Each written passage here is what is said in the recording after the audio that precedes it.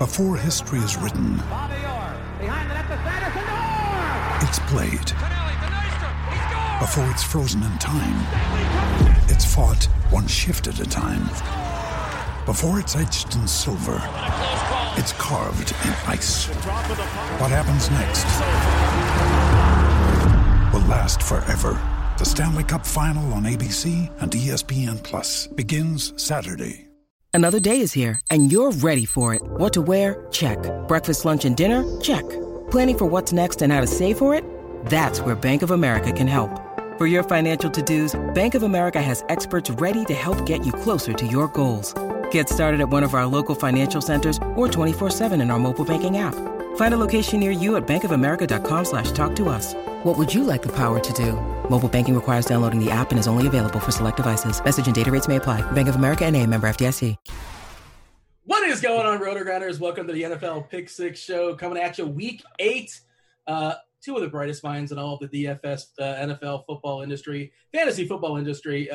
Batting first, leading off, it's John Daigle, from Roto World. John, how are things treating you? How's Hump Day working out for you? We're all good. Rich is probably the football industry as well. He hangs out with all the sharp guys, literally, over there. Yeah. But no, everything is going well. I think we're coming off a good week. We talked about Carolina's offense, and you had to have DJ Moore to take down tournaments. Talked about a few other players. So, yeah, I think we had a really good week last week. Yeah, it was a good week for myself. How about yourself, Rebar? How did things work out for you? Of course, y'all know, as John alluded to, you are from Sharp Football Analysis as well. How did Week 7 work out for you? Week 8, not great. I thought last week was the best week in all of, before the slate. Before anything happened, I was like, the slate was amazing. It had everything. Thoroughly enjoyed it. This week, 22 teams, obviously. A lot of teams on bye. We'll get that in a second. We talked the main slate. It's worth noting this is on a Wednesday night. If you guys are watching this on Friday, information does change. We're speaking to what we know as far as Wednesday night. But this week, Rebar, it's like only one game in a dome. Last week we had like 5 or 6. Some of the really, really fun teams to have are not playing in the main slate. Arizona, Washington, Jacksonville. We love picking on them. Houston's on a bye as well. Atlanta and Carolina play Thursday. Dallas and Philly. We're not going to get to see the. Thank God. What's the person's DiNucci? What's the Reducci? Yeah, Ben DiNucci, baby. Ben DiNucci. Has a little bit of rushing juice in him too, by the way. It's the DiNucci season, fun. Sunday night. And then of course the Monday night game, Tampa Bay and the Giants. So we won't be discussing the Mike Evans situation with Godwin out. Rebar, thoughts as far as Week 7, and let's look forward as far as Week 8. Are you with me? Does this slate feel kind of meh, at least on a Wednesday night?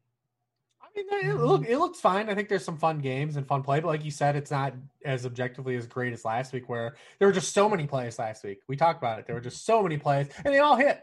Everyone did good last week. I don't think anyone did bad last week. I know there were losers, but I don't feel like anyone did bad last week. But yeah, I mean, this week looks good too. Just a little different, and we're going to be officially in November, so we've already just seen like big NFL weather come out. Like everyone's a weather reporter on Tuesday and Wednesday, so we'll have to see what happens Sunday morning. But we've already seen that already happen. So around some of these games we're going to talk about. So that's hopefully everyone sets their clocks back. It is spring forward, fall back on Saturday night. So we'll lose an hour of sleep, but you get to watch football earlier. Do you have a general thought as far as weather? I know last week, the Kansas City game, that total was 48, 49, and it plummeted to 44 or so. And granted, there were 2 defensive touchdowns. I think they still got there and beat the over, and that's just one specific case. But I usually lean on Vegas, and I don't flip out too much unless it's crazy winds like snow. It's hard to defend snow with just as well. The defense has to play in it too. Do you have a general thought as far as how you're dealing with weather? And of course, on a Wednesday night, we're not talking like specific games because who knows what's going to happen on Sunday. Not overarching, but it was funny last week because Patrick Mahomes 2 years ago went into a frozen tundra and beat New England the AFC Championship, and then the year prior put up 340 and 2 touchdowns on top of the Broncos in snow, and then everyone was betting down on the game. That it made no sense at all. Of course, it got there because of the defensive touchdowns. I just treat it midweek as it's as plausible for me to say it doesn't matter on Wednesday as it does for everyone to say it matters on Wednesday. So we're going to pretty much try and treat it like it's non-existent, and then we can adjust later on. How about that? Yeah, that's basically where I'm at as well, too. Rebar, is that kind of where you're at as well? Yeah, for the most part. I mean, we know like big picture that high winds impact games and cold weather, but literally any lineup decision I've ever made based on weather has come back to screw me. It has not worked out. So unless it's crazy, like when I need to turn the TV on and like basically see like they're playing on like Planet Hoth, and then like that might like impact me. But it's always so sketchy because these things change. Listen, I'm in Ohio. And like I could tell you that the weather changes every 4 hours here, especially this time of year. From October to March. So I'm not going to try to predict on Wednesday what it's going to be like Sunday when those teams play.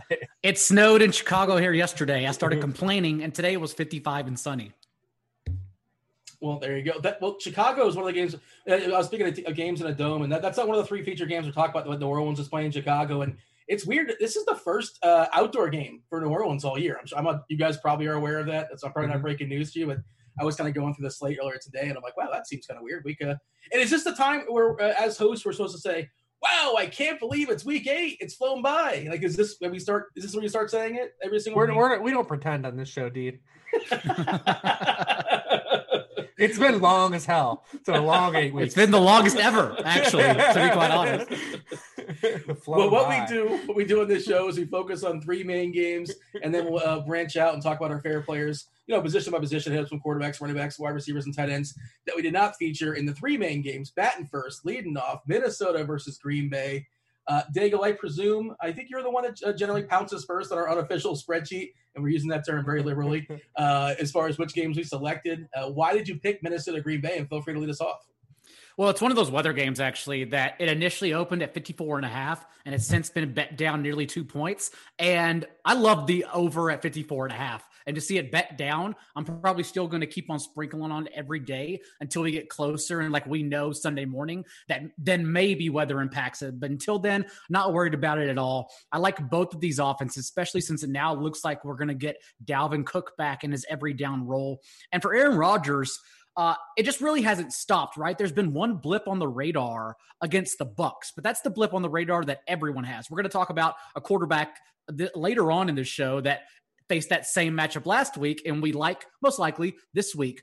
Otherwise, for Aaron Rodgers, though, 18 fantasy points in every game this year outside of that one, and 24 in 4 of those 5 contests. We saw him and Devontae Adams link up and absolutely just destroy the Texans this last week. A great bounce-back spot for them. So overall, now the Vikings defense without Yannick Ngakoue has allowed 8th most fantasy points per game to opposing quarterbacks. I like the Packers offense, and I like the Vikings to respond. That's why I jumped at it with this game in particular.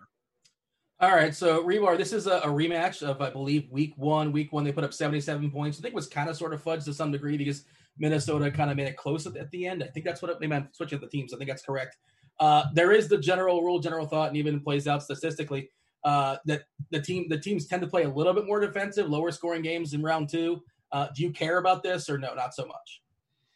Not a whole lot. I'm still looking at things mostly from just an individual, compartmentalized outlook, and breaking down this game is really kind of all I'm worried about. We knew that Mike Zimmer is a guy that can make adjustments as background, but they just don't have the horses, man, on defense. I mean, they're doing what they can. They've improved as the years gone on, but they don't have any good cornerbacks. They just traded Yannick Ngakoue. They don't have Danielle Hunter shut down for the rest of the year. And Rodgers, that's really what it comes down to. Rodgers still is just pressure. I mean, he's got a 33% completion rate against pressure this year. That's really what it comes down to. These teams that can't rush the passer and are going to let him sit back there and pick out guys wide open, he's going to tear apart. And that's really where we have another spot here again against this Vikings defense that's not going to really pressure him, even with David Bakhtiari out. We've even seen that Houston couldn't even protect him. I don't even know if Bakhtiari is even for sure out this week. He was out last week. But this is another one where we need that. If the weather holds up, I mean, it sets up well, because where both these teams are is bad at is defending the deep ball. Downfield targets, and both these quarterbacks want to throw downfield. I mean, Minnesota is dead last. They're 32nd in the NFL in completion rate on throws over 15 yards downfield. Green Bay is 28th. Kirk Cousins leads the NFL in pass attempt percentage on those throws. Aaron Rodgers is 5th. These guys want to push the ball downfield. The Vikings want to run play action. If they're in neutral game script, they will play slow. And that's probably what people are looking at from a pace stance, is if this game does have neutral game script, they're saying, well, we can hedge and take the under. And then that's also, like we said, early in the week, people are trying to get in front of like whatever edge they can on early weather reports, because this one was supposed to be one that's windy as well. But the Packers are just really easy. That's why they're always fun to play. When you can't pressure Rodgers, we just stack him with Davante Adams and we walk away. It's really easy. In 3 full games this season, he's got 17, 10, and 16 targets. Going back to last year's past 14 full games, he has 10 or more targets in 13 of his past 14 full games played. He's crushed the Vikings, like we talked about. They don't have any good cornerbacks. And then if we don't have Aaron Jones, again, we didn't really see anyone. The pricing didn't get aggressive on Jamal Williams or Gio Bernard this week. And they're both probably have a chance to start again. We'll have to wait on Jamal Williams a little bit more, but he's another guy. He played 89% of the snaps. A lot of people were kind of wondering if A.J. Dillon was going to get any burn. It was going to be a kind of a backfield split. Nope. Easy, clean sweep here for Jamal Williams. He offers passing equity as well, which we love.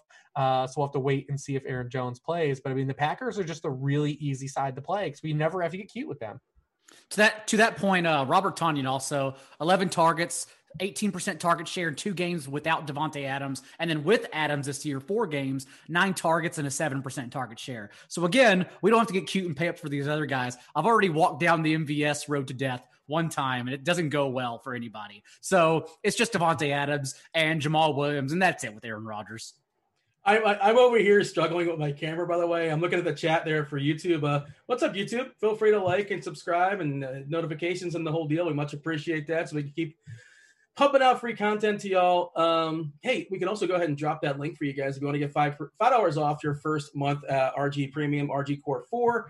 Hit that link up as well. My camera has been rattled, apparently. We tried to fix it. It just got goofy on us about a second before we went live. So doing it on the fly here. Hopefully we're all good, but they're having a fun time making fun of my camera. And hopefully we're all good going forward.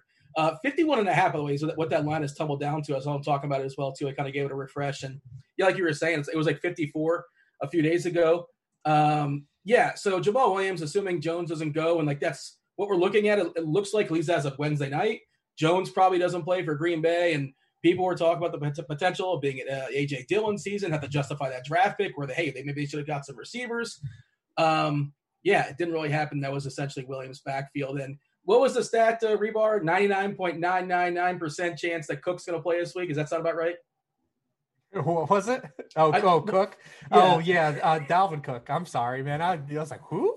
We're talking about the Vikings. Yeah. Zimmer came out and said he expected him to play, and that's kind of what we all thought. It was early reports. It was a mild injury, but they had one game prior to their bye, and they're going to play it cautious.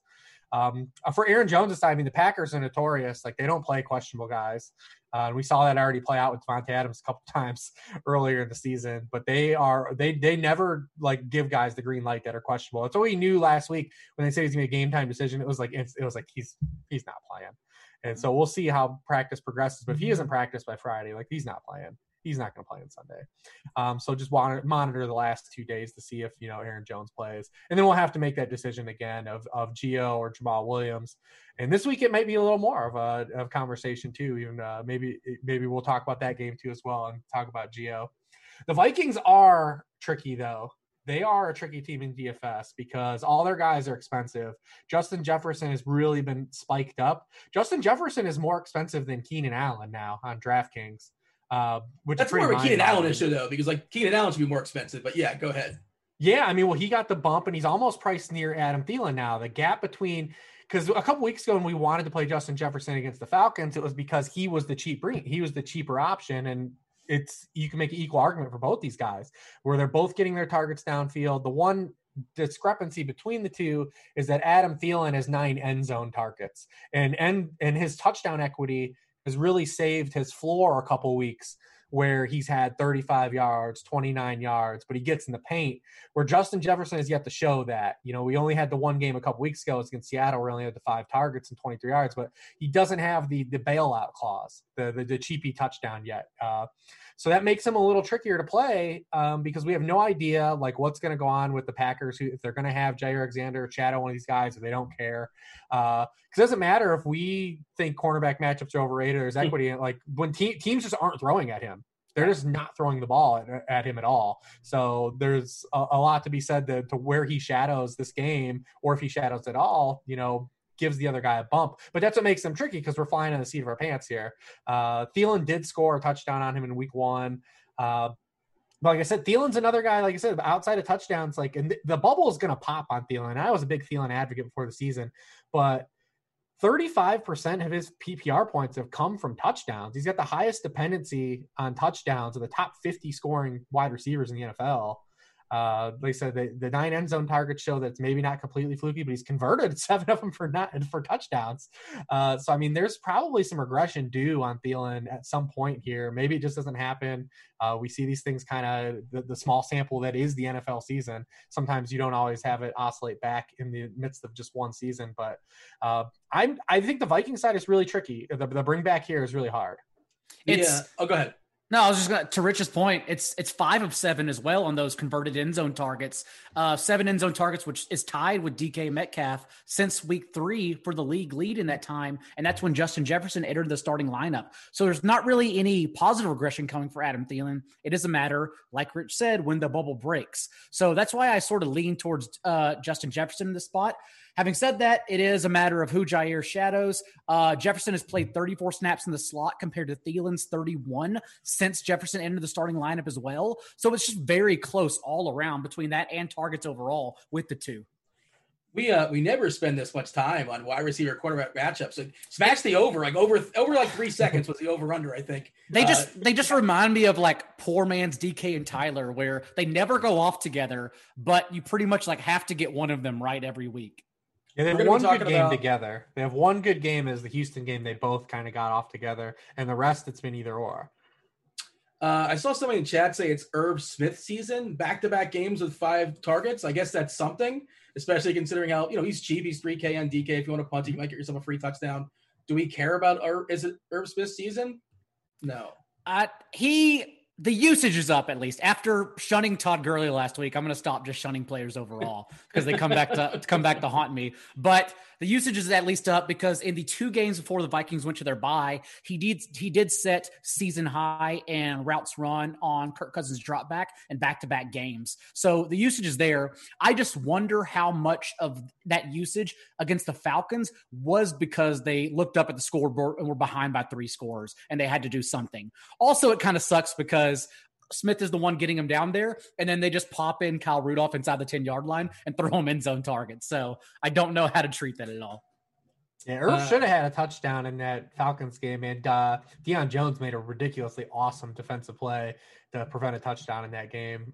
It was a great defensive play, actually. But, the problem with Irv is that, the end zone targets have always skewed towards Kyle Rudolph, which has always kind of taken the sheen off of his ceiling. But 3K – yeah. Sometimes I'm not going to dunk on anybody's 3K tight end. I don't have it in me. It depends. I don't like when people say like all you need is 9 points and they quote unquote hit value, because it depends what the rest of the slate does. Mm-hmm. And we've seen like through week 1, week 2, week 3, where like the tight ends were an absolute disaster and people were taking down tournaments with a 0 at 2.5K. But it's not so much because the guy went 0. It's A, what it got you, like that you had salary filler positions, and B, that the rest of the tight end field also failed too. So it's a combination of both those things, and that's kind of sort of hard to predict. The Green Bay side, I don't want to play like the Sternberger or like this is my favorite thing about this. Let me get it right. Tunyon. And the reason why we know his name is Tunyon, because somebody tweeted out it rhymes with Funyun, which, by the way, they could have used onion, but they said, let's go with Funyun because that's more fun. That's a more fun word to say that it rhymes with. Well, it literally has fun in it, Dean. There it is. Yeah. Requisite champions, the Funyuns out there. Unofficial sponsor now of the Pick Six Show. I don't have any interest in these tight ends. I suppose like Tunyon can get there, but I don't imagine I land there. You guys have any thoughts as far as Green Bay tight end? Or it's basically, I mean, it's Adams or bust. I know MVS has some air yards, but the floor is low for me. But I suppose as a dart, he's 3.8K. Why not? It didn't matter in the end last week because I played Stephon Diggs with Josh Allen, but I also think you can just get away with Jamal Williams and Devontae Adams without having Aaron Rodgers, just because their usage is so strong every week. Yeah, that was a weird one because we thought I was talking to somebody as the game was going last week as far as Diggs and Allen, and I was like, this is actually like, oh, Allen's busting out there. I'm like, this is the good setup. They're behind. He's going to chuck it a bunch, and the next 2.5 quarters he's going to get there. All you need that.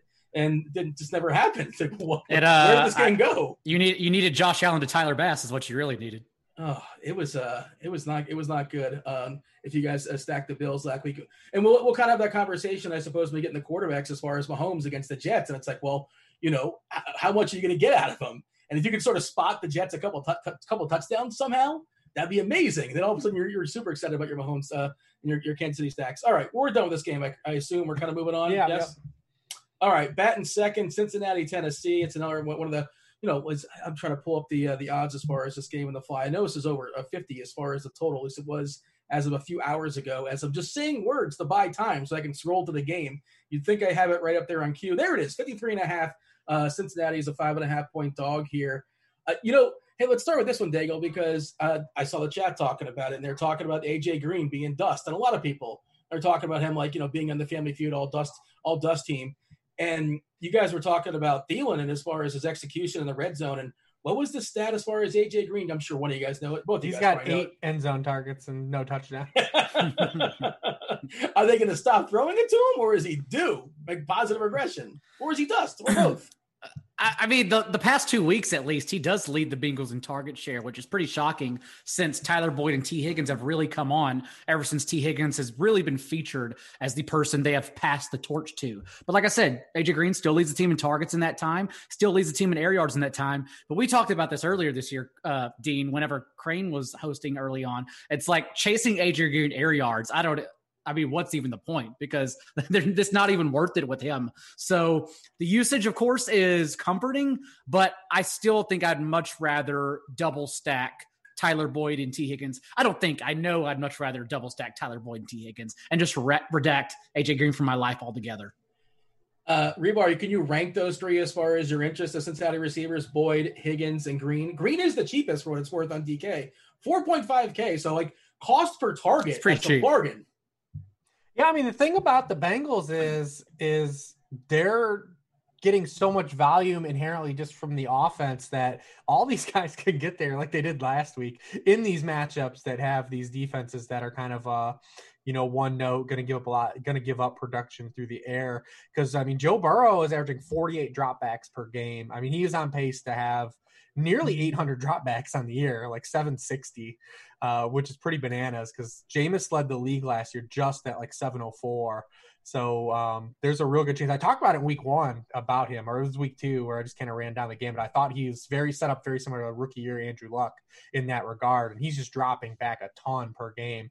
And he doesn't have great efficiency stats. Last week was the first week Burrow kind of really popped on the efficiency end in yards per attempt and completion rate. But the fact that he's just dropping back so many times. I mean, efficiency is mostly what we chase at quarterback position, but this is the kind of volume that actually matters. You're talking almost 50 dropbacks per game. And that just lifts everybody up. I mean, guys like Tyler Boyd has a game this year where he had, 7 targets in a game and it was a 12% target share, which is pretty crazy to think about because that would be a 30% share for Marquise Brown, it was 7 targets.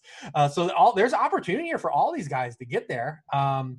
The targets are there for AJ Green, and they've actually found a role he's productive in the past few weeks where, he's kind of just running these slants and comebacks and hitches and, kind of being able to go that route. I think Boyd is the best of the 3 players, and then Higgins is the most intriguing because he gets the kind of targets we want. The guy's averaging almost 16 yards per catch. He's your ceiling breaker. Boyd is your cash game floor guy. Green is your value play, and then Higgins is your, go through the glass ceiling option. You kind of can cover your bases all around with Burrow, who's a good play as well. Burrow himself is a good play. And you've got a lot of stacking options. The Titans are 25th in passing points allowed per game. Burrow is getting there. He's got 5 300-yard passing games in his past 6 games. So you get bonus bubble because, again, the volume is just carrying the efficiency.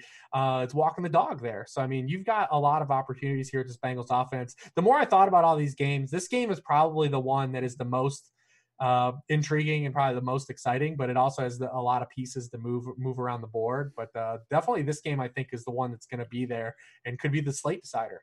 Towards the end of every slate, I like looking up at the top of the leaderboards and tournaments that I'm in just to see where I got my process wrong. And before the Cardinals Seahawks game broke the entire slate, I saw a build in first had Burrow, Higgins, and Boyd in order to get off of Bernard and then ran it back with Kareem Hunt. And that's such a good tournament build because it also lets you get off Gio Bernard, who we know most likely isn't going to bust a big touchdown run, but still has the high receiving game floor. So I actually like that build again in this game. Burrow's cheap enough to where you can still stack these expensive players we're going to target. in other games. And also, he's likely going to be missing left tackle Jonah Williams, center Trey Hopkins, but being under pressure is what he does anyways. Yes, under 5 yards per attempt under pressure, but even week 6, you look at it, he was under pressure on 51% of his dropbacks, the third highest rate of that week against the Colts, but he still finishes the QB 13 overall because he gets that 300-yard bubble, and then also he ran for a touchdown, which he can do weekly as well. So it's like there's so many outs despite the fact he's going to be under siege because he's getting blitzkrieged weekly, and it may just not matter for his volume, honestly. You like the idea of running it back this week and just replacing Allen with Derrick Henry? That is a good one. I mean, Derrick Henry in his own right is, again, that spot where he's either going to make or break you, just like the Texans game. Not like last week where we said we were comfortably off of him. This is the Texans game spot again, just because we know the Titans still could build a lead, and the Bengals struggled to defend opposing running backs. Jeremy McNichols, not an issue. Only got 1 touch last week against the Steelers, as Derrick Henry is still on the field a majority of the time on passing downs. And the difference this week is that Henry got the bump, unlike last week. Like, Henry is 9,500 on FanDuel. He needs that Texans game to get there. And even then, it seems a little short. Whereas 8K on DK is much more palatable. So it seems like that's where I would be comfortable going, is good old backdoor Joey and then Higgins Boyd and running it back with Henry on DK. Whereas on FanDuel, I need to think about it because AJ Brown or even Corey Davis, I know, is popping in a few models, might be the run back there. Yeah, I don't know why I said replace Allen. I meant to say replace Keenan Hunt. For some reason, I'm getting the names confused. It's week 8. It's fine. We're going strong. Got to shake off the rust, I suppose. And as far as FanDuel prices, you mentioned it. Like, there's some hurricane prices there for sure, and maybe a correction because throughout the season it's been pretty. I don't want to call it bingo, but it's been pretty easy to make lineups on FanDuel. So they just universally raised the prices of a lot of guys. I'm not calling them hurricane prices just yet, but yeah, they're up a good bit, maybe for good reason to make it a little tighter as far as getting the optimal builds there on FanDuel. And hey, it's on Wednesday. Who knows what's going to open up? We talked about the potential of Mixon not playing. Bernard got 18 opportunities last week, which includes 5 catches. Just like Jamal Williams. This is not Travion's or Samaj P. backfield. It's Gio Bernard's backfield. He is the bell cow there. What do you have for Rebar as far as Tannehill and his receivers? Thoughts there? I mean, circling back to Henry, the one difference this week, though, as opposed to the Texans week, is that he was like by far clearly away the best like running back play in terms of just where they were on a season long rank that week too. Remember, there was no like Zeke on that slate. There was no Kamara on that slate. It was literally like he was the only guy to pay up for, whereas you can still play Kamara as a pivot this week. There were Dalvin Cook if he plays. There are other top running backs available where that was kind of the one thing that was inching you towards Henry that Texans week 2 is that there was really nowhere else to go spend it. Whereas this week we might want to play Devontae Adams. There's a harder decision to make on Derrick Henry this week than there was that week when everyone kind of fought afterwards in hindsight about what happened.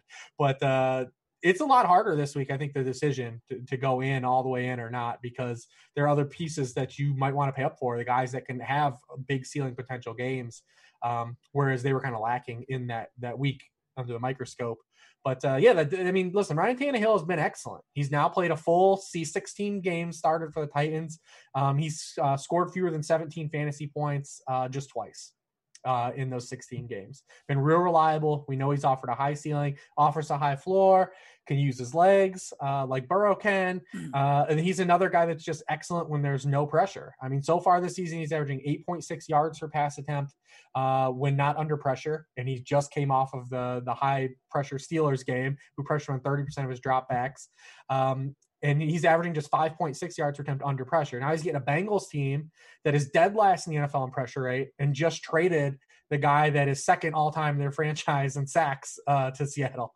So pretty good spot here for Ryan Tannehill. I mean, obviously we'd like him more if he was at home to make an argument here, but it's a great spot for him. We've seen the Phillip Rivers and Baker Mayfield just have their highest scoring games of the season against this Bengals defense. 2 guys that hadn't even had a game higher than QB 20. On the season until they played the Bengals. So Tannehill, I think, is a great play. He's not really priced up to, I think, where his performance has been and where his ceiling lies. And then he's really easy to kind of pair up too, because, it's really just A.J. Brown at the top. And if you want to get cute, you can play Jonnu Smith for touchdown equity, although he has 40 yards or fewer in 3 of his 5 full games played. He's more of just the chase touchdown guy. I think Dean on your first show brought up like his touchdown, waiting for that kind of to pop, his touchdown reliance. But A.J. Brown has 7 or more targets in every game this season. Last year as a rookie only had 7 targets in back-to-back games just once. That was kind of the one thing we were all waiting on or questioning this season. Is there going to be volume for A.J. Brown if he can't sustain his efficiency? And he's getting the tangible volume. he's not getting 10 to 12 targets a game, but that's getting to 7 plus 8 targets, because he would just go in funks last year where he just would have to house a slant like he did last week, and he doesn't have to do that now. So the targets have been there. The Bengals have not allowed a 100-yard game to an opposing wide receiver one yet. I don't think that's going to move you off of him just because how good he's been. But hasn't happened yet either. But he's really easy to pair with A.J. Brown. Corey Davis as well has actually out-targeted A.J. Brown 18-16 in the 2 games they played together this year. The issue is when you look down at first of all, we know Corey Davis's NFL history. And also when you look down at the box score and you see him join the Jeff Smith Hall of Fame for 10 targets for 36 yards, it's not really that confidence instilling. Having said that, I genuinely think this Titans offense is matchup proof. And thus, that's why I don't know what I'll do with Derrick Henry just yet. But for me, it's an and/or situation with Ryan Tannehill in a pass-catching stack or Derrick Henry as leverage off of them, because I think everyone's going to go with such a good game environment, one or the other. The Titans, even last week, I know everyone looked down and think, oh, it's the Steelers defense. The Titans only afforded 3 plays in the first quarter and 22 snaps in the first half. It wasn't even about the Steelers defense. It was about the Steelers offense just taking up time of possession. So I still like the Titans offense in this game a lot. I just don't know exactly, like I said, which side I'm going to go, the running game or the passing just yet. John got a price decrease at 4.1K on DK, makes it a little more reasonable. And yeah, we were talking about how he's just scoring too many touchdowns. You consider all the targets or the little targets he was getting. And the reference as far as targets are important, but not all targets are created equal. And that's worth mentioning as far as Davis as well. They're using Jeff Swain too, and like a third and fourth tight end sometimes doesn't matter. I understand that, but when Jeff Swain is running 3 to 4 routes and Jonnu Smith is like maxing out at 14 routes, that matters in this offense because Anthony Firkser is still involved weekly as well, and so that's what's taking away from Jonnu Smith's ceiling. But also, like we said, the touchdown bubble also broke. That doesn't help things. All right, let's bring in our third game. Oh, do want to mention before we move on, actually, I don't mind the correlation of – I do like the Cincinnati offense for sure, but Burrow that line's not very good. They're potentially playing from behind. That's how you get, defensive points, sacks, Titans are good, great defensive play. I like that correlation of I want to play some Burrow, but I also want to play some Henry with the Titans is sort of my thought process there. I think both routes can kind of sort of get there. The last of our 3 games that we're going to feature, Cleveland and Vegas. The total in this game currently is a 51.5. Cleveland. I don't know, man. I was listening to the OG's podcast with Head Chopper and Beer Makers Fan and Notorious, and they were talking about this line is kind of wonky, and it's since moved from 2.5 to 3. But I sort of agree. I know home field's not exactly what it is traditionally because some of these teams don't even have any fans out there. There is some travel and things like that involved too. But I know we don't care about the Vegas perspective generally. We're talking about DFS and fantasy, but. Dago, do you think that number is right? Should Cleveland be a 3-point favorite? A little bit more. I know they lost Beckham, so there's a slight hit there to some degree, although some people out there are arguing this is going to make them a better offense, which is an interesting conversation. Which is insane. You've heard people say that, right? I know. We're not going to say the companies. Listen, Kevin Stefanski didn't agree with it. He was just, I don't know, Beckham.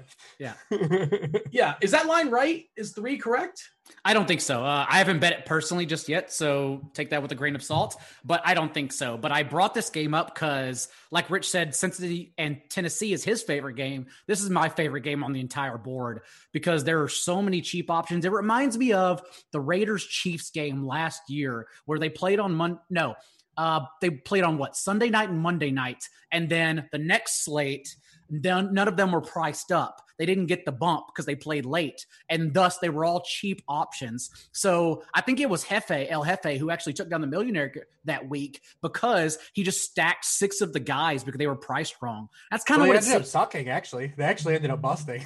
but like he still won it all because they were so good. And so I kind of think it reminds me, pricing wise anyways, of that situation. The issue is that Baker Mayfield is getting a lot of credit for a guy who's not been good this year.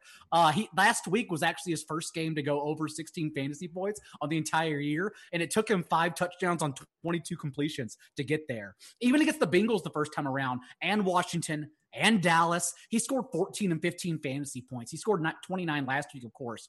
And the thing is, he's still, when under pressure, he's still miserable. 4.1 yards per attempt, 1 touchdown to 4 picks this year.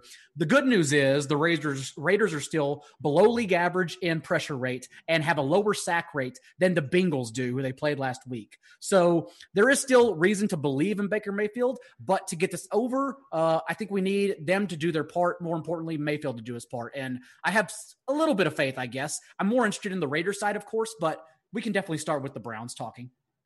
All right, Rebar, you start with Baker Mayfield and kind of bleed out his options, I suppose. We'll get to Hunt, who appears, at least as of on a Wednesday night, under the presumption. I assume that, what's his name? So Chubb's going to be out again this week, right? I don't know why I made him. Oh, he's not. Yeah, he's not. He's in the IR, yeah, okay. Yeah, this is your last week to trade Kareem Hunt in seasonal leagues, which you should be doing. Which you should be doing because he has not been, he's kind of been better in an ancillary role, and he's another guy that just cannot sustain his touchdown production that he's had so far, especially not when he starts to lose touches. So, I mean, I think that this is your cash out opportunity on Kareem Hunt this last week because they head into bye next week. So if you don't need him this week, I mean, might want to pedal him off. This might be the time to go get 100 pennies on the dollar. But Mayfield is yeah. Go ahead. What's that? This is Daily Fantasy Sports. All we care about is today and today only. Yeah. Today, that Kareem Hunt 6.9K asking price on DK. I mean, we know what the people on YouTube are thinking. They have one adjective to describe that. It's phenomenal. That's the adjective they're going to use for short. 6.9K. Talk to me as far as Hunt, and then talk about Baker as well.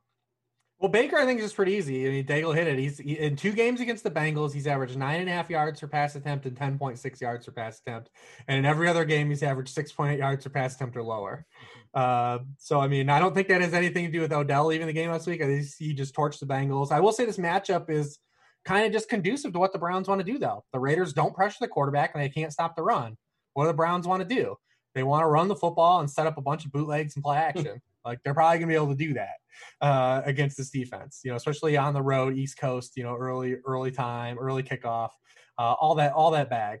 Definitely all working in the Browns' favor. Kareem Hunt's in a great spot. I mean, he's coming off 102 yards last week. It was his most yardage since he's taken over as a starter in 3 games as a feature back. The Raiders are 29th in rushing points allowed to running backs, and they are 28th in receiving points allowed to running backs. So kind of pick your poison here. It's good all around for Kareem Hunt, home favorite, checks all the boxes, getting passing down work, getting goal line work. Every box that we check to want to play running back, he checks. So it's pretty easy to just put Kareem Hunt in your lineups for one more week. These are the teams that are second and third, though, and their point totals are combined point totals allowed in their games. The Raiders games feature 61.3 combined points. That's second in the NFL. And the Browns games feature 60.1 points, which is third in the NFL. So there's potential here. The Raiders side, too, is hyper efficient. But, I mean, the thing that scares me about this game from a DFS stance, though, is like Daigle said, though, there are too many cheap options. Yeah. And you got to get them right. And that's the thing, is there, who are we really going to latch onto? Is it Harrison Bryant? Is it Jarvis Landry? Is it Rashard Higgins? I mean, is it Nelson Aguilar? Like, there are just too many cheap guys, and like, there's going to be and getting the combination right here is very hard, I think, to get. I mean, it's because Harrison Bryant only ran 17 pass routes last week. Yeah, he crushed. I mean, he had 2 touchdowns. Was involved a little more than David Njoku, but 17 pass routes. That's what you're getting. That's kind of what you're sitting on in like a back and forth bonanza. So, I mean, it's interesting. Jarvis Landry had a season high 21% target share. It was 6 targets. I mean, it's crazy, man. And Rashard Higgins caught all 6. Rashard Higgins is probably the guy people want to know the most about, hyper productive college player, caught 240 passes in college, that Colorado State system that just pumped 3 straight guys out in a row with Boku numbers, him, Gallup, and Preston Williams. He was kind of a taste du jour last year coming into the season, because in 2018, he was just so efficient with Baker Mayfield. He caught 74% of his targets for almost 15 yards per catch too as well. It wasn't like he was just like this dink and dunk guy. So everyone was in on him kind of breaking out. They make the trade for Odell, kind of throw some like cold water on it. And then he just gets buried on the depth chart and is out of favor with the coaching staff for the rest of the year. And that's where he started this year, being out of favor with the coaching staff. Kadero Hodge was playing over him. And then, the last 3 weeks he started to play, caught a touchdown the previous 2 games. And then this week kind of got his runway to get more targets. And he's just been efficient again with Baker. So a lot of people will be looking, I think, to play him and run him back as well in that game, especially if they're going Raiders side first, bringing Higgins back as the cheap option. But it's very tricky, this game, because like I said, it's almost where there's too many, you're reaching in the candy jar and just wondering what you're going to get. Yeah, trying to figure out the trifecta box or the exacta box, or which is what's going to hit here. You're going to box Ruggs with Donovan Peoples-Jones or something like that. Like, I don't know who it's going to be. And I guess Higgins will be kind of sort of the chalky one. Landry feels like the safest of the options. What do you have, Diego, as far as when you factor in price? Landry, Higgins, are we going to go back to the tight ends? Obviously, Bryant, there was an outlier there. He scored those 2 touchdowns. He only ran those 14 routes. I think he was in the field for like 70% of the time. I guess he was blocking a good bit as well, too, obviously. They do runs, Njoku was on there, 50, 60%. Don't quote me on that, but he was playing ahead of him for what it's worth. At least that's what I saw according to the stats I was digging into today. What do you have, Diego, as far as who's popping for you, who you're most excited to play? Because Landry traditionally is just not a guy I'm enthused. I don't get excited about it, but the math probably says it makes sense, but whatever. Oh, it wouldn't be Landry for me. It'd be Higgins for sure. I don't think Landry at this stage of his career under Kevin Stefanski even has a 100-yard touchdown ceiling game in him. I could be wrong, but that's why I'm chasing Rashard Higgins, who has 11 targets, 150 yards, 2 touchdowns since week 5. And like Reeb said, this started 2 years ago. Go back to preseason week 3 last year, and he led the team with 7 targets because of his rapport with Baker Mayfield. Now, what happened was he got injured in the first half of week 1, and then he got put into Freddie Kitchens' doghouse, and so he did not come out of it. The good news is Freddie Kitchens now has Evan Ingram in his doghouse as a tight ends coach in New York. We don't have to worry about Freddie Kitchens anymore. Higgins also, what I like about him a lot is that the last 3 weeks he's played 81 snaps out wide and 36 from the slot, which tells me he'll still be on the field even when they continue running 12 personnel, which they have done at the 3rd highest rate this year. Donovan Peoples-Jones was only on the field, not only because Beckham got injured, of course, but because Kadero Hodge, who returned to practice Wednesday, has been out the past 3 to 4 games. Hodge was being used, like Rich said, over Higgins to this point. So if Hodge comes back, I would expect him to mix in with Peoples-Jones as 3rd wide receiver. I think Higgins sticks the team's number 2 behind Jarvis Landry. So that's the option I would chase. The routes 17 to 13 from Harrison Bryant to Njoku are close enough to where I think Darren Waller is the best play overall from a price and game theory standpoint on this entire slate, because not only does he lead the Raiders in all those fat and happy categories we like for our tight ends, 27% target share, 8 red zone targets, 4 end zone targets. His 5.5 average depth of target is also shallow enough to where win most likely would not matter if it ever strikes up Sunday, because I know people are worried about that in this game as well. And the best of all for this entire slate is that rostering Darren Waller is leverage off of paying down for Harrison Bryant and David Njoku, what everyone else is going to do, while still having exposure towards this game. So that's kind of where I'm thinking for tight ends and the Browns wide receivers personally. I should tell the people, do not do what I did. I was a total donkey last week. And, so I handcraft my lineups. So not somebody that uses Lineup HQ and pumps out 100 lineups. I made, I think, 18 or so or something like that on DK. Made them by hand, like a man. That's the way you're supposed to make your lineups, I suppose. I hand build. And one of the potential gaffes that you can fall into is you see H. Bryant is 2.5K on DK. And I'm like, oh, H. Bryant, here we go. I ended up like 30% of them. I wanted 35% of them. I ended up having 5% of a person named Harrison Bryant, who plays for a completely different team, and it was on IR. And I had no outs. He wasn't even like on the field. I'm like, I was going through my lineups. I was like, who's Hunter Bryant? Yeah, who Hunter is this Bryant. person? I didn't know who that was. And yeah, so that's kind of a victory lap. But like I had 30% Harrison Bryant, and also like, look how dumb I am. I rostered Hunter Bryant. But you still cast with that lineup too, though, right? I'm not sure. I'll be honest. I'm not sure. I mean, the scoring was like a 180 or something like that. So that was probably on the fringe potentially. But yeah, that was not your best moment. My best moment of the week, of course. But learn from my mistake, people. Make sure if you're going to roster Bryant, it's Hunter. No, it's not Hunter Bryant. It is not. Hunter plays for the Lions. Harrison, Mackey Award winner, also voted best rookie by coaches in preseason. Harrison Bryant. Yeah, I was grinding the tape on Saturday. I was watching his YouTube reel at FAU or FIU, one of the Florida schools. Sure you weren't watching Hunter Bryant highlight? I was not. Okay. Maybe subconsciously it might have went to him afterwards. I'm not really sure. But so give me this. I know it's hard to do, especially pinning down on a Wednesday, Rebar. Your favorite like flex option for both teams in this game. And I don't mean to talk about Jacobs. We got to talk about Jacobs as well. But your favorite flex, that could be a tight end, a receiver, or a running back, or just receive. Yeah, I guess. Yeah, sure. Why not? Anything that's not a quarterback. Yeah, I mean, I would probably still lean to just a blank slate, Harrison Bryant. I played a ton of Harrison Bryant last week. I actually played him in both my cash lineups too. I got super lucky. I just basically was punting and hoping to see what I got, but so that worked out.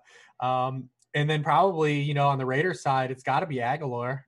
Which is terrible. It makes me feel awful on the inside. Because I'm with Daigle. I think Waller is a great play. I mean, the thing about Waller is like, last year he had Bob Wood syndrome where like he was getting all these catches and yards and then they would get to the paint and just say, and forget about him. And then this year he already has 5 end zone targets and he had 6 all of last year. So he's starting to get those. That's where you're starting to see these upside now. He has them. He's been a top 5 scorer in 4 of his past 5 games. He would regularly be like the tight end 7, the tight end 8. Because he'd get these catches and yards and then not get a touchdown.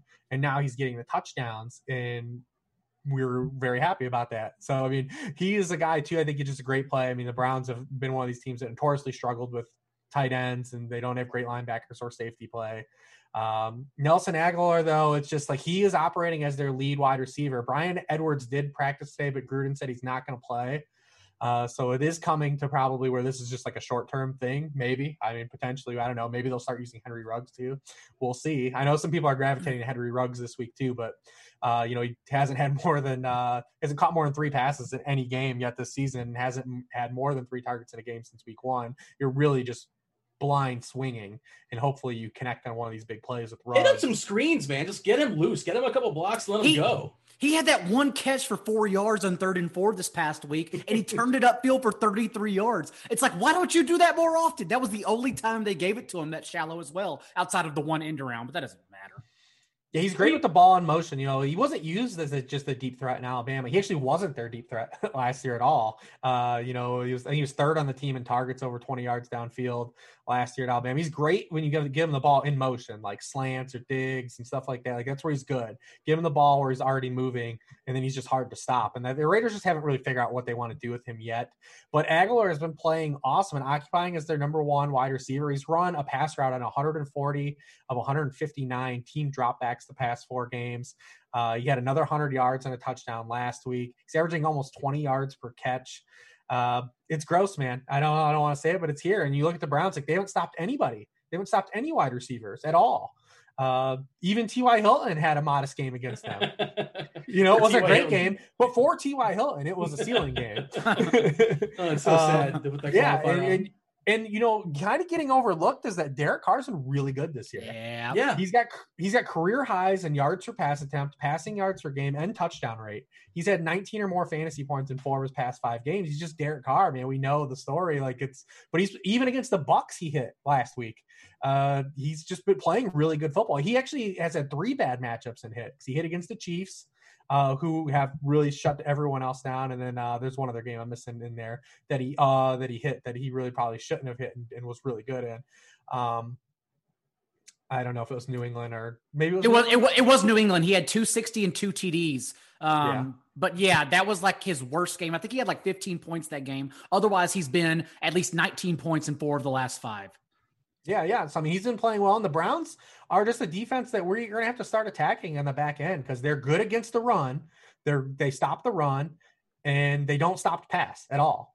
They don't. I mean, so like they're going to be a team that we have to look for these shootouts and these potentials when teams can, try to play in these high scoring games like we saw with the Bengals. So when the Browns play the teams like Washington and they're able to just like muck it up and just be like a team can't punch back, they're going to be those like boring Browns. But like teams that can throw the football successfully, and the Raiders have thrown the ball successfully all season. It's not like we have to force this year.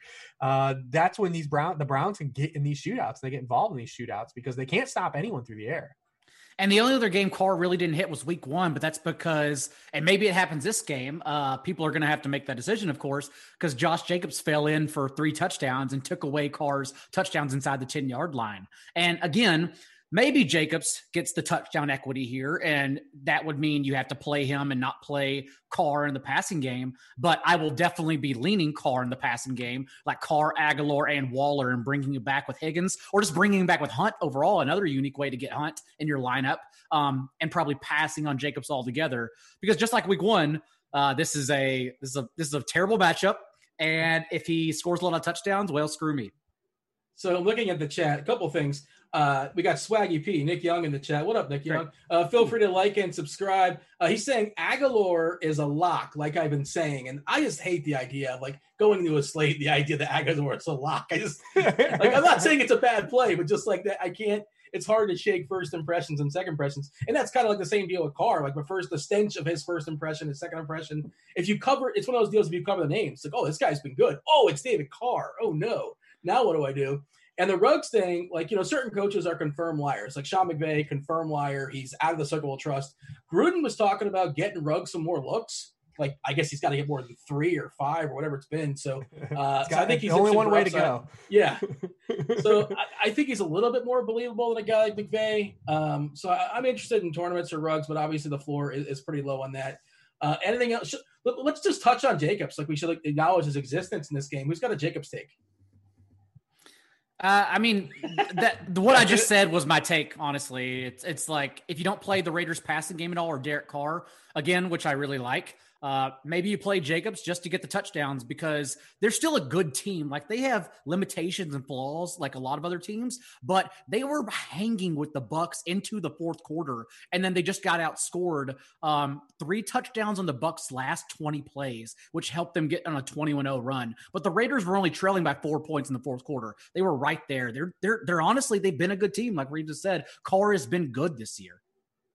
All right, Rebar, I'm going to throw some running backs at you, or just kind of anybody that kind of sticks out to you want to kind of elaborate on. It is revenge week for some of these running backs. Carlos Hyde revenge game, assuming he plays. He's dinged as of Wednesday, but there was a note where I said it wasn't that big of a deal. Or I didn't say it. That's what I saw that Carol said. Melvin Gordon, if you think he's still got some legs left in him. And, of course, the Le'Veon Bell game. Was this – Rebar, this is the one you could create your own narrative here. I don't know why he'd be – well, I mean, you can say why he's angry, why he's not angry. The Jets, of course, are not pleased with him either.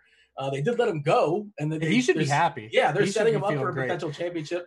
But I mean, 20-point game in theory. KC can score however they want.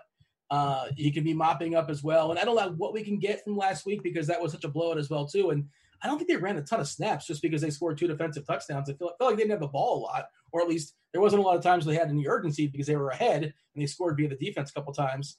What did you read into as far as the distribution for Bell and CEH, if anything?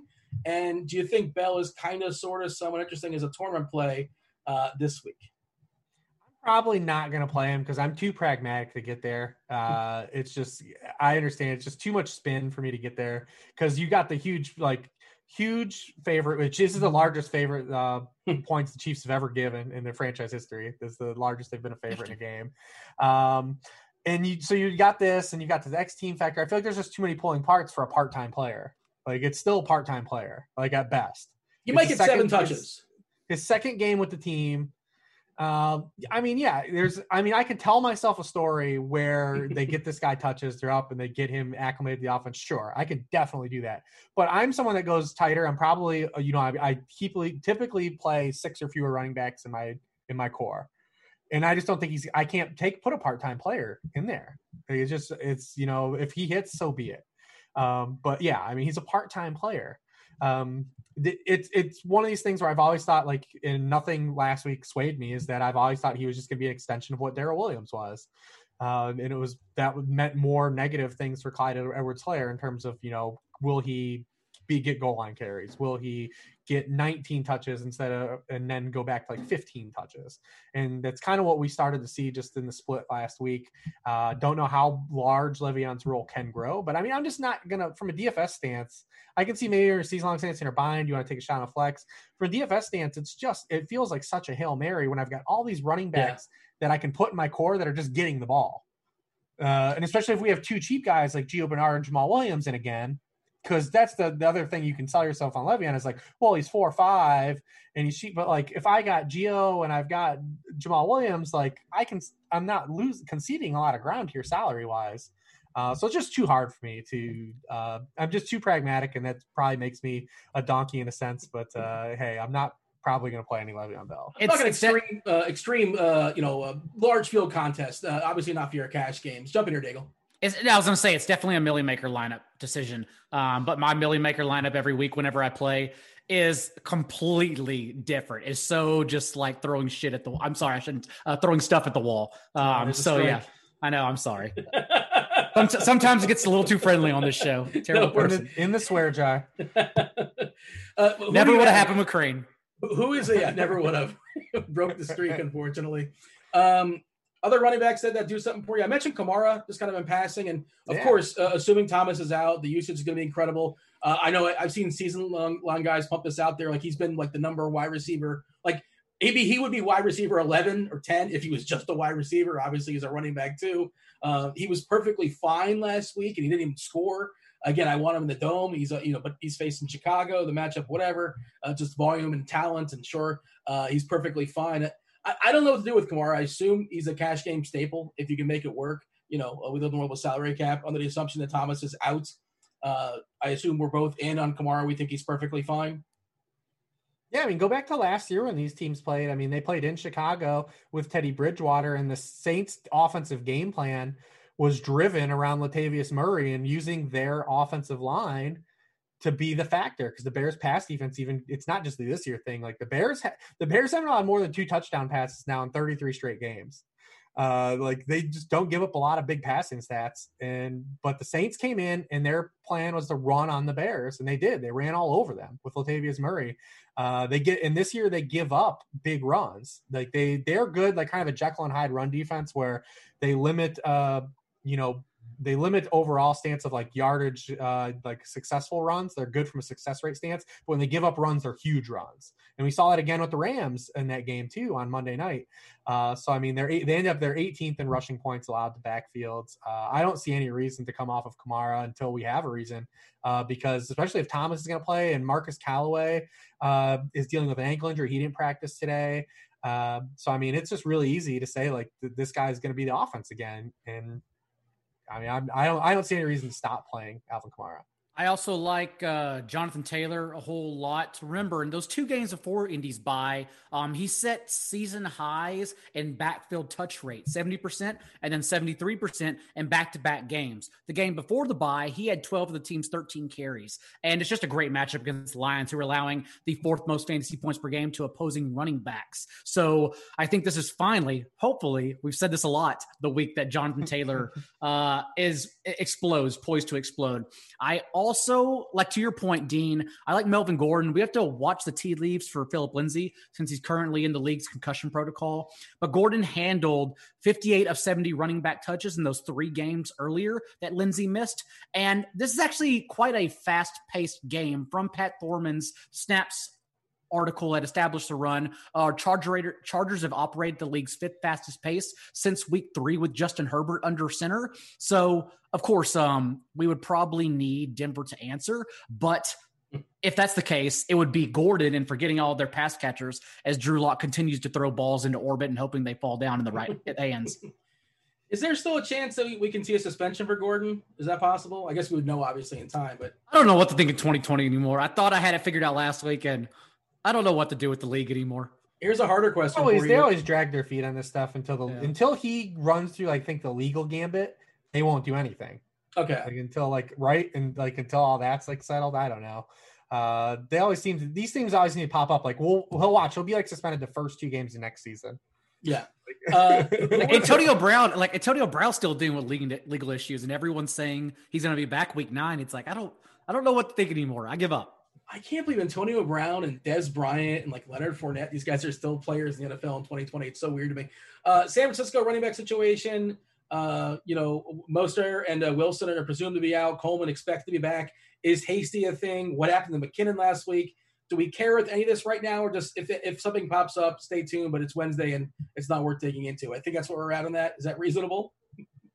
Yeah, that's fine. I think that game is interesting. We didn't talk about that game, but the one interesting element of that game is that there's a clear path to just roasting Seattle, and it's not what the 49ers do. So it's be curious to see what the 49ers, how because the 49ers don't care. Like they don't care if you're good against run or not. Like they're going to come out and run their system.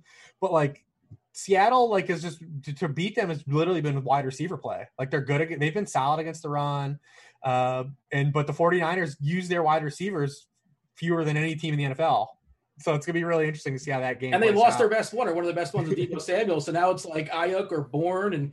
And again, there's a lot of noise in this, but their best player, best receiving guy, and we're getting off the whole, is Kittle. In Seattle, the one thing they do well defensively, now it's noisy because you look at the teams they played against, they haven't really played any good tight ends. But they've been, second best, I think, as far as shutting down tight ends from a DK points perspective. But they're yielding more than 12 fantasy points collectively to wide receivers than the second worst team. We talked about that last week, and spoiler alert, that stat did not change after Arizona. Is there anything else that's worth kind of throwing out there? And is Hyde interesting if he gives it a go, or is it going to be a split with Homer? And is DJ Dallas a person? It's just that whole game. So first of all, we have to wait till Friday for Seattle to see, because Chris Carson's a game time decision. Carlos Hyde, we don't know just yet, even though he sounds healthier than everyone else. And Travis Homer is also banged up. So Friday's injury report will likely tell us everything we need to know. DJ Dallas, everyone, of course, is going to play him, and you should play him no matter what. If he's the only healthy running back on the team, that's fine. Yeah. But we have to wait for it. But overall, like that game in general, it's a 54.5 total, I believe. I've already bet the Seahawks earlier this week because it's a bad number. Like Seahawks are just a better team, and they attack the 49ers at their weakest point. So I think Russell Wilson should be in your quarterback pool. I know it's a hot take, but go figure. Garoppolo, of course, the only thing is, like Rich said, doesn't throw to receivers, and that's where you want to attack them. So it's going to be interesting. So yeah, that's just an interesting game overall. But either way, we're on Seattle's offense pending what happens on Friday for their backfield. That's a good segue to quarterbacks, because my bad, Devin, who's producing the show, much appreciated. Devin, go ahead and drop that link for the people. I'm a working professional.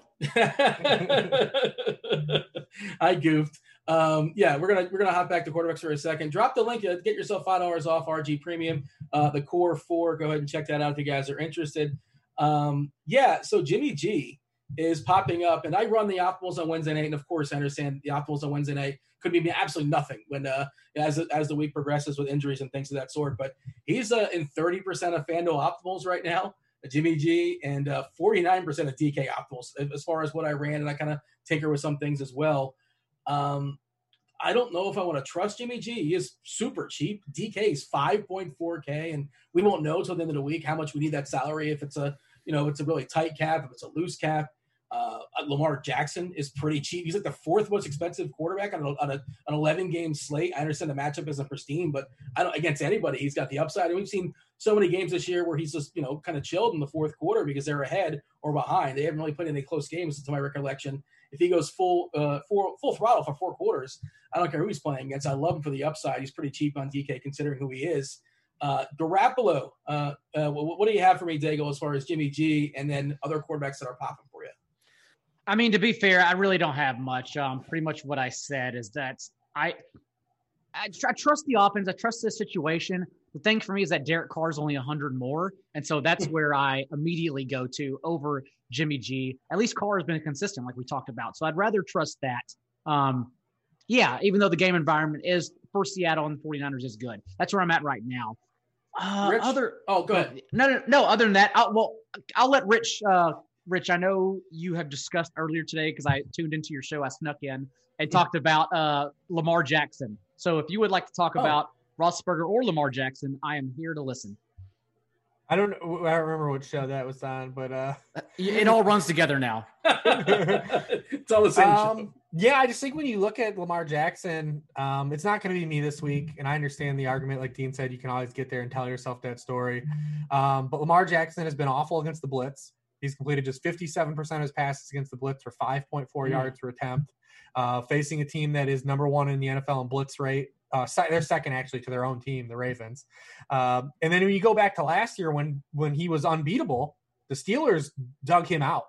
And the Steelers almost beat them with Mason Rudolph and Duck Hodges coming in for that game. That was the game where Rudolph got like that weird concussion, like he just got crushed and then like kind of stayed in the game for a play. And then Marlon Humphrey punched the ball out. I think it was an overtime on Juju, and then the Ravens went and won the game. But in that game, the Steelers were just Lamar Jackson was doing nothing. He did it at 70 rushing yards, but threw for 160 yards, 3 interceptions, had just 1 touchdown. The Steelers are kind of defense that are a problem for Lamar Jackson.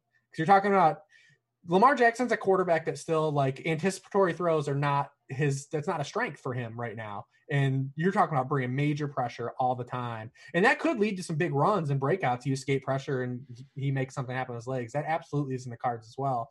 But from a passing stance, I think this is a tough spot for his passing acumen where it is. I think it's a tough defense to sell myself that he has a lot of passing upside here. One of these games where he can get you the both. Because that's when Lamar Jackson pops. It's the duality games. Because we've seen it even like a couple weeks ago, when he has these games where he gets the 2 passing touchdowns and a rushing touchdown. Sure, he's good and you got there, but it's not like last year when you're getting the 4 passing touchdowns and then 70 rushing yards and a rushing touchdown. And then you can't come back from it because he's got 35 points. His good games haven't been as high because the passing hasn't been there. And I don't think this is a game where the passing pops for him. Yeah, I mean, I like him coming off the bye, and I'm also talking about it from a torn perspective as well, too, just because It feels like he's got the greatest variance as far as he could put up a 12 spot or he could put up a 40 spot, and neither would surprise us, So I like his upside, and he's got ready-made pairings as well, too, with Hollywood and Andrews. Like that's basically where it's going to go, and I think you guys can tell me. I think he's due for some positive regression as far as his deep ball. So, I mean, I don't know if he's necessarily going to see it against Pittsburgh, but I'm willing to take that chance, especially at a discounted price. This is the cheapest I believe he's been all season long on DK. Yeah. It's just funny because the other weeks that people didn't want to play him, they were in like way better spots. Like no one wanted to play him against Washington. Like he wasn't even owned that week. Well, I've been playing him every week, so that's I did too in the Eagles game. Because he came off the played the Eagles and was coming off another bad game, and then his ownership was like so low. And it's like, yeah, of course I'm going to play him. But this is the one week when you look at it, it's just like, well, I think it's a lot harder to get there this week, especially when I say like I'm someone that just keeps a tighter pool of players anyways. So like he's probably not going to make my cut. But the only other guy I'll touch on is like, until like he gives us a reason to, why wouldn't we keep playing Justin Herbert? Like, yeah, he's awesome. I mean, especially if he's going to his price is going to get to like, it's just going to slowly matriculate. I will say that, the last 3 games they have, like the other teams have answered, like they will kind of hit on, we do need Denver to do something here. The last 3 games he played the Bucs, the Saints, and the Jaguars. Even the Jaguars are surprisingly game because they got some fluky kind of the variance plays, the block punt for a touchdown, kind of kept it tighter and kept the, Herbert pushing the ball downfield. But I mean, he's got to give us a reason to kind of go away from him, right? At this point, like until he gets like priced to a point where we can't. And then Keenan Allen, for some reason, the guy has a 95% team target share since Herbert took over. He's the wide receiver 15 on DK. I don't get that one. Yeah, I think he's the first guy you put in your cash game. What are we doing? Oh, yeah. What are we doing over there? Like he's like cheaper than both Rams wide receivers. Like it's like what is going on? What are we doing this week? I don't get it. Tua, people might be excited about that, but I think it's just not a soft landing spot. I'm interested. I want to see what he does, but I think it's just for me, just wait another week. I'll kind of check in. It seems like a terrible matchup. The Rams have not yielded a lot of passing yards all season long, and I don't really like his options anyway. I like the Rams defense if I'm going to pick one side of that. Yep. Anybody else as far as quarterbacks you want to hit on here, Daigle, or shall we talk about some receivers?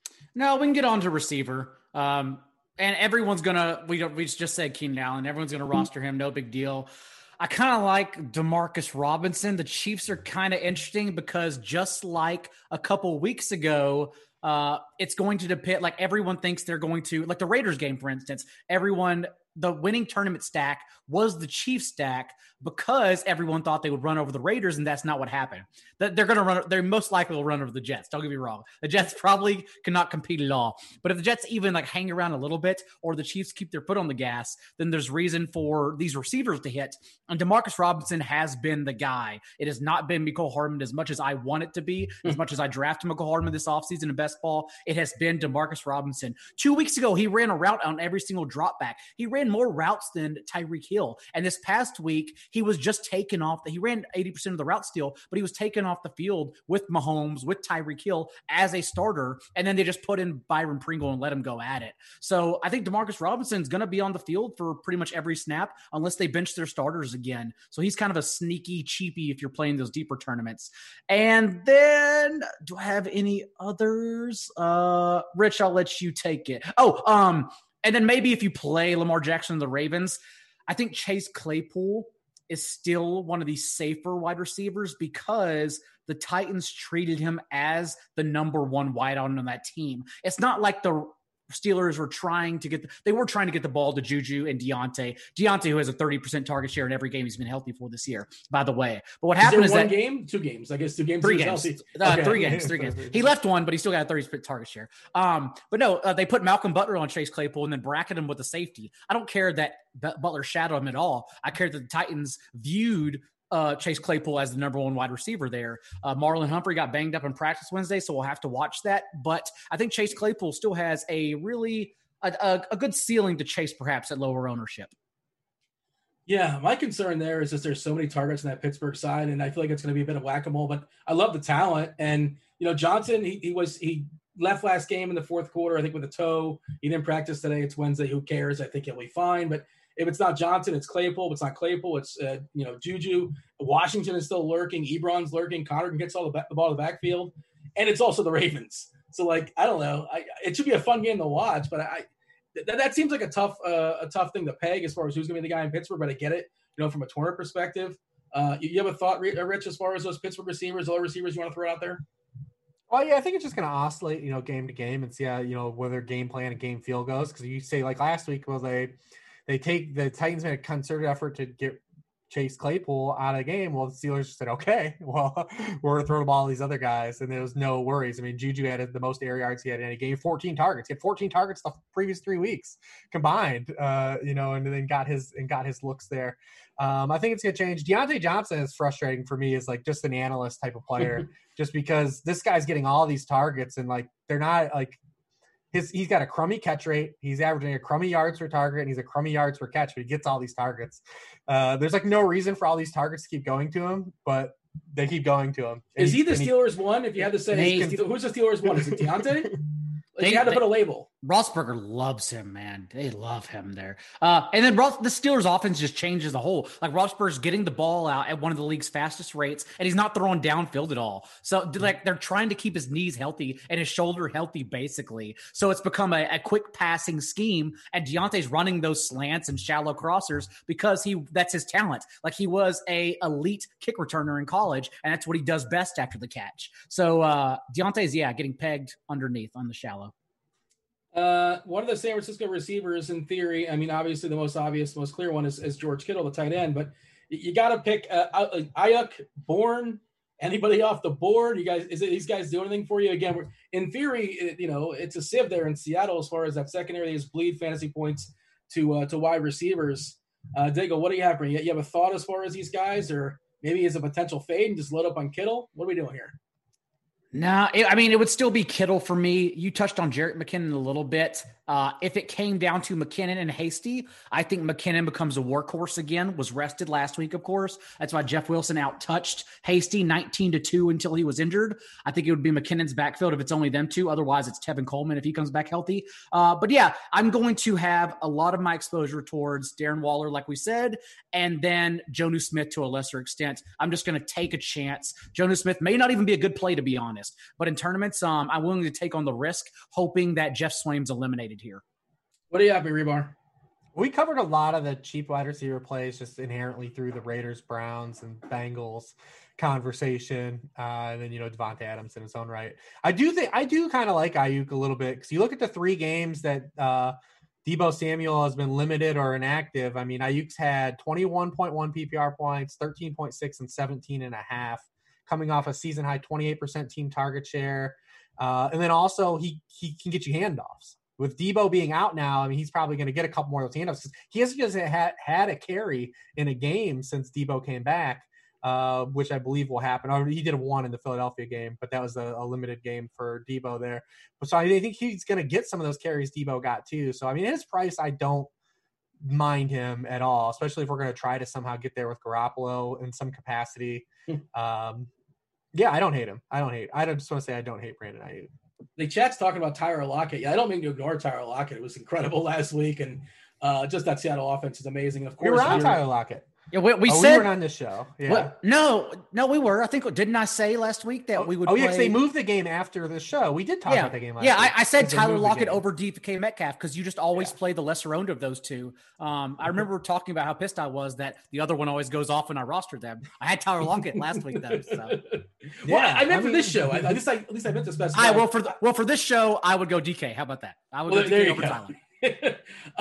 I'll throw one more cheap receiver your way. You were talking about the idea with Rich that we mentioned too many cheap receivers as is, or a whole bunch. But if you're going to tell yourself a story, if you want to bring back in this Kansas City side, KC's expected to score 34 points according to Vegas. Denzel Mims, like they just unleashed him. I think he was in the field 98% of the time, and he's 3.2K on DK. Some draft pedigree. Any interest if you're bringing it back as far as a KC stack? Yeah, perhaps. I mean, you're basically trying to talk yourself into the garbage time potential, which is always kind of tricky. But yeah, he's on the field a lot, which you like. He's still Braxton Berrios is a thing for some reason. Every time Jamison Crowder misses, Braxton Berrios leads the team in targets, and they keep throwing to him.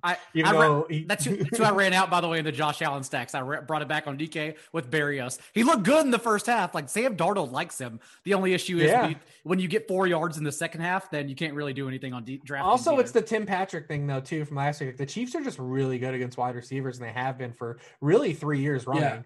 They are a team that are consistent thorn and stack. You basically have to hit big plays against them. They're a hard team to stack production on, wide receiver production. So unless you get a big play, I think you definitely can talk yourself into it. He's cheap enough that the opportunity was there, but I would say it's a Sam Darnold wide receiver, and for some reason Braxton Berrios is going to end up with more targets than him. Yeah, and we don't know what's going to go on with Crowder as well too, which can kind of muck that to some degree. But Crowder has been really good when he's been healthy, for what it's worth. A lot of targets going his way. And I know we talk about Robinson, but again, it's one of those weird situations where people are going to, I don't want to play KC because they're just going to blow out the Jets. But if they still are going to, first of all, we don't know that. It means they're going to score points. We don't know that. And how do they get there? How do they get those 5 touchdowns? Right. Beckham's one of those guys where he's got this great ceiling and he rarely flashes it, at least in the last couple of years.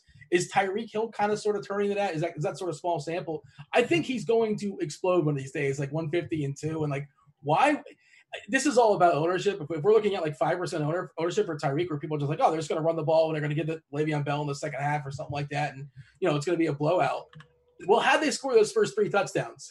Maybe 2 bombs to Hill, and who cares what he does in the second half? Again, this is all about what ownership is, but I think he's super interesting for tournaments. Anybody have a thought as far as Tyreek? I know you're talking about Robinson, Daigle, but he's got a pretty good price, especially considering the matchup. And it's what if the Jets kind of sort of somebody keep it close, which is possible. They do get paid. I mean, the amount there are a lot of okay. So I just said a lot of words, but without saying any. Tyreek Hill, I'll never complain against playing guys on teams that have implied totals that are 5 more points than the next closest team. So I'll say that. He's the number 1 receiver. Of course, last week got benched with the starters, but whatever. Like we said, this is the Raiders game all over again. If the Jets stick around, even in the slightest, then the Chiefs are a good play. Overall, the Chiefs are a good play. Yeah, that was a weird game let me hit you with a trivia question here. Go for it. Tyreek Hill's played 22 games since the start of last year. How many 100-yard games do you think he has over that span? Oh, I know it's a low number. I would say that he definitely got over 100 yards in the 23rd game. I'll guarantee that. Whichever one you're cutting it off at. No, the 23rd game will be this week. Oh, okay. So I'm going to say since the start of last year, including the playoffs, how many 100-yard games has he had? 1. Oh, he's at 3. So it was nice to go low though. But I bet A lot of people, I think, have Tyreek Hill like a misnomer of actually what he is at this point. He's actually like a safe floor, like touchdown dependent option. He is an efficiency outlier in a sense, but like last week he had the 10 targets, but look at his target shares every week: 3, 6, 6, 6. Then he had 11, he has 6. Going back to last year, he's always been a guy. He gets you 4 or 5 catches. You hope one's a big play, and then he probably is going to get involved for an end zone target. A lot of people think he's like this super high ceiling guy, and he just hasn't been that since the start of last year in this offense. Does that mean he's not capable of it? Sure. But like that hasn't been the player he is where he was earlier in his career. And I still think he carries that stigma. And meanwhile, when Travis Kelce doesn't get benched, he's just a tight end one like every single week. I think his air yards last week, Kelce was like -3 or something silly.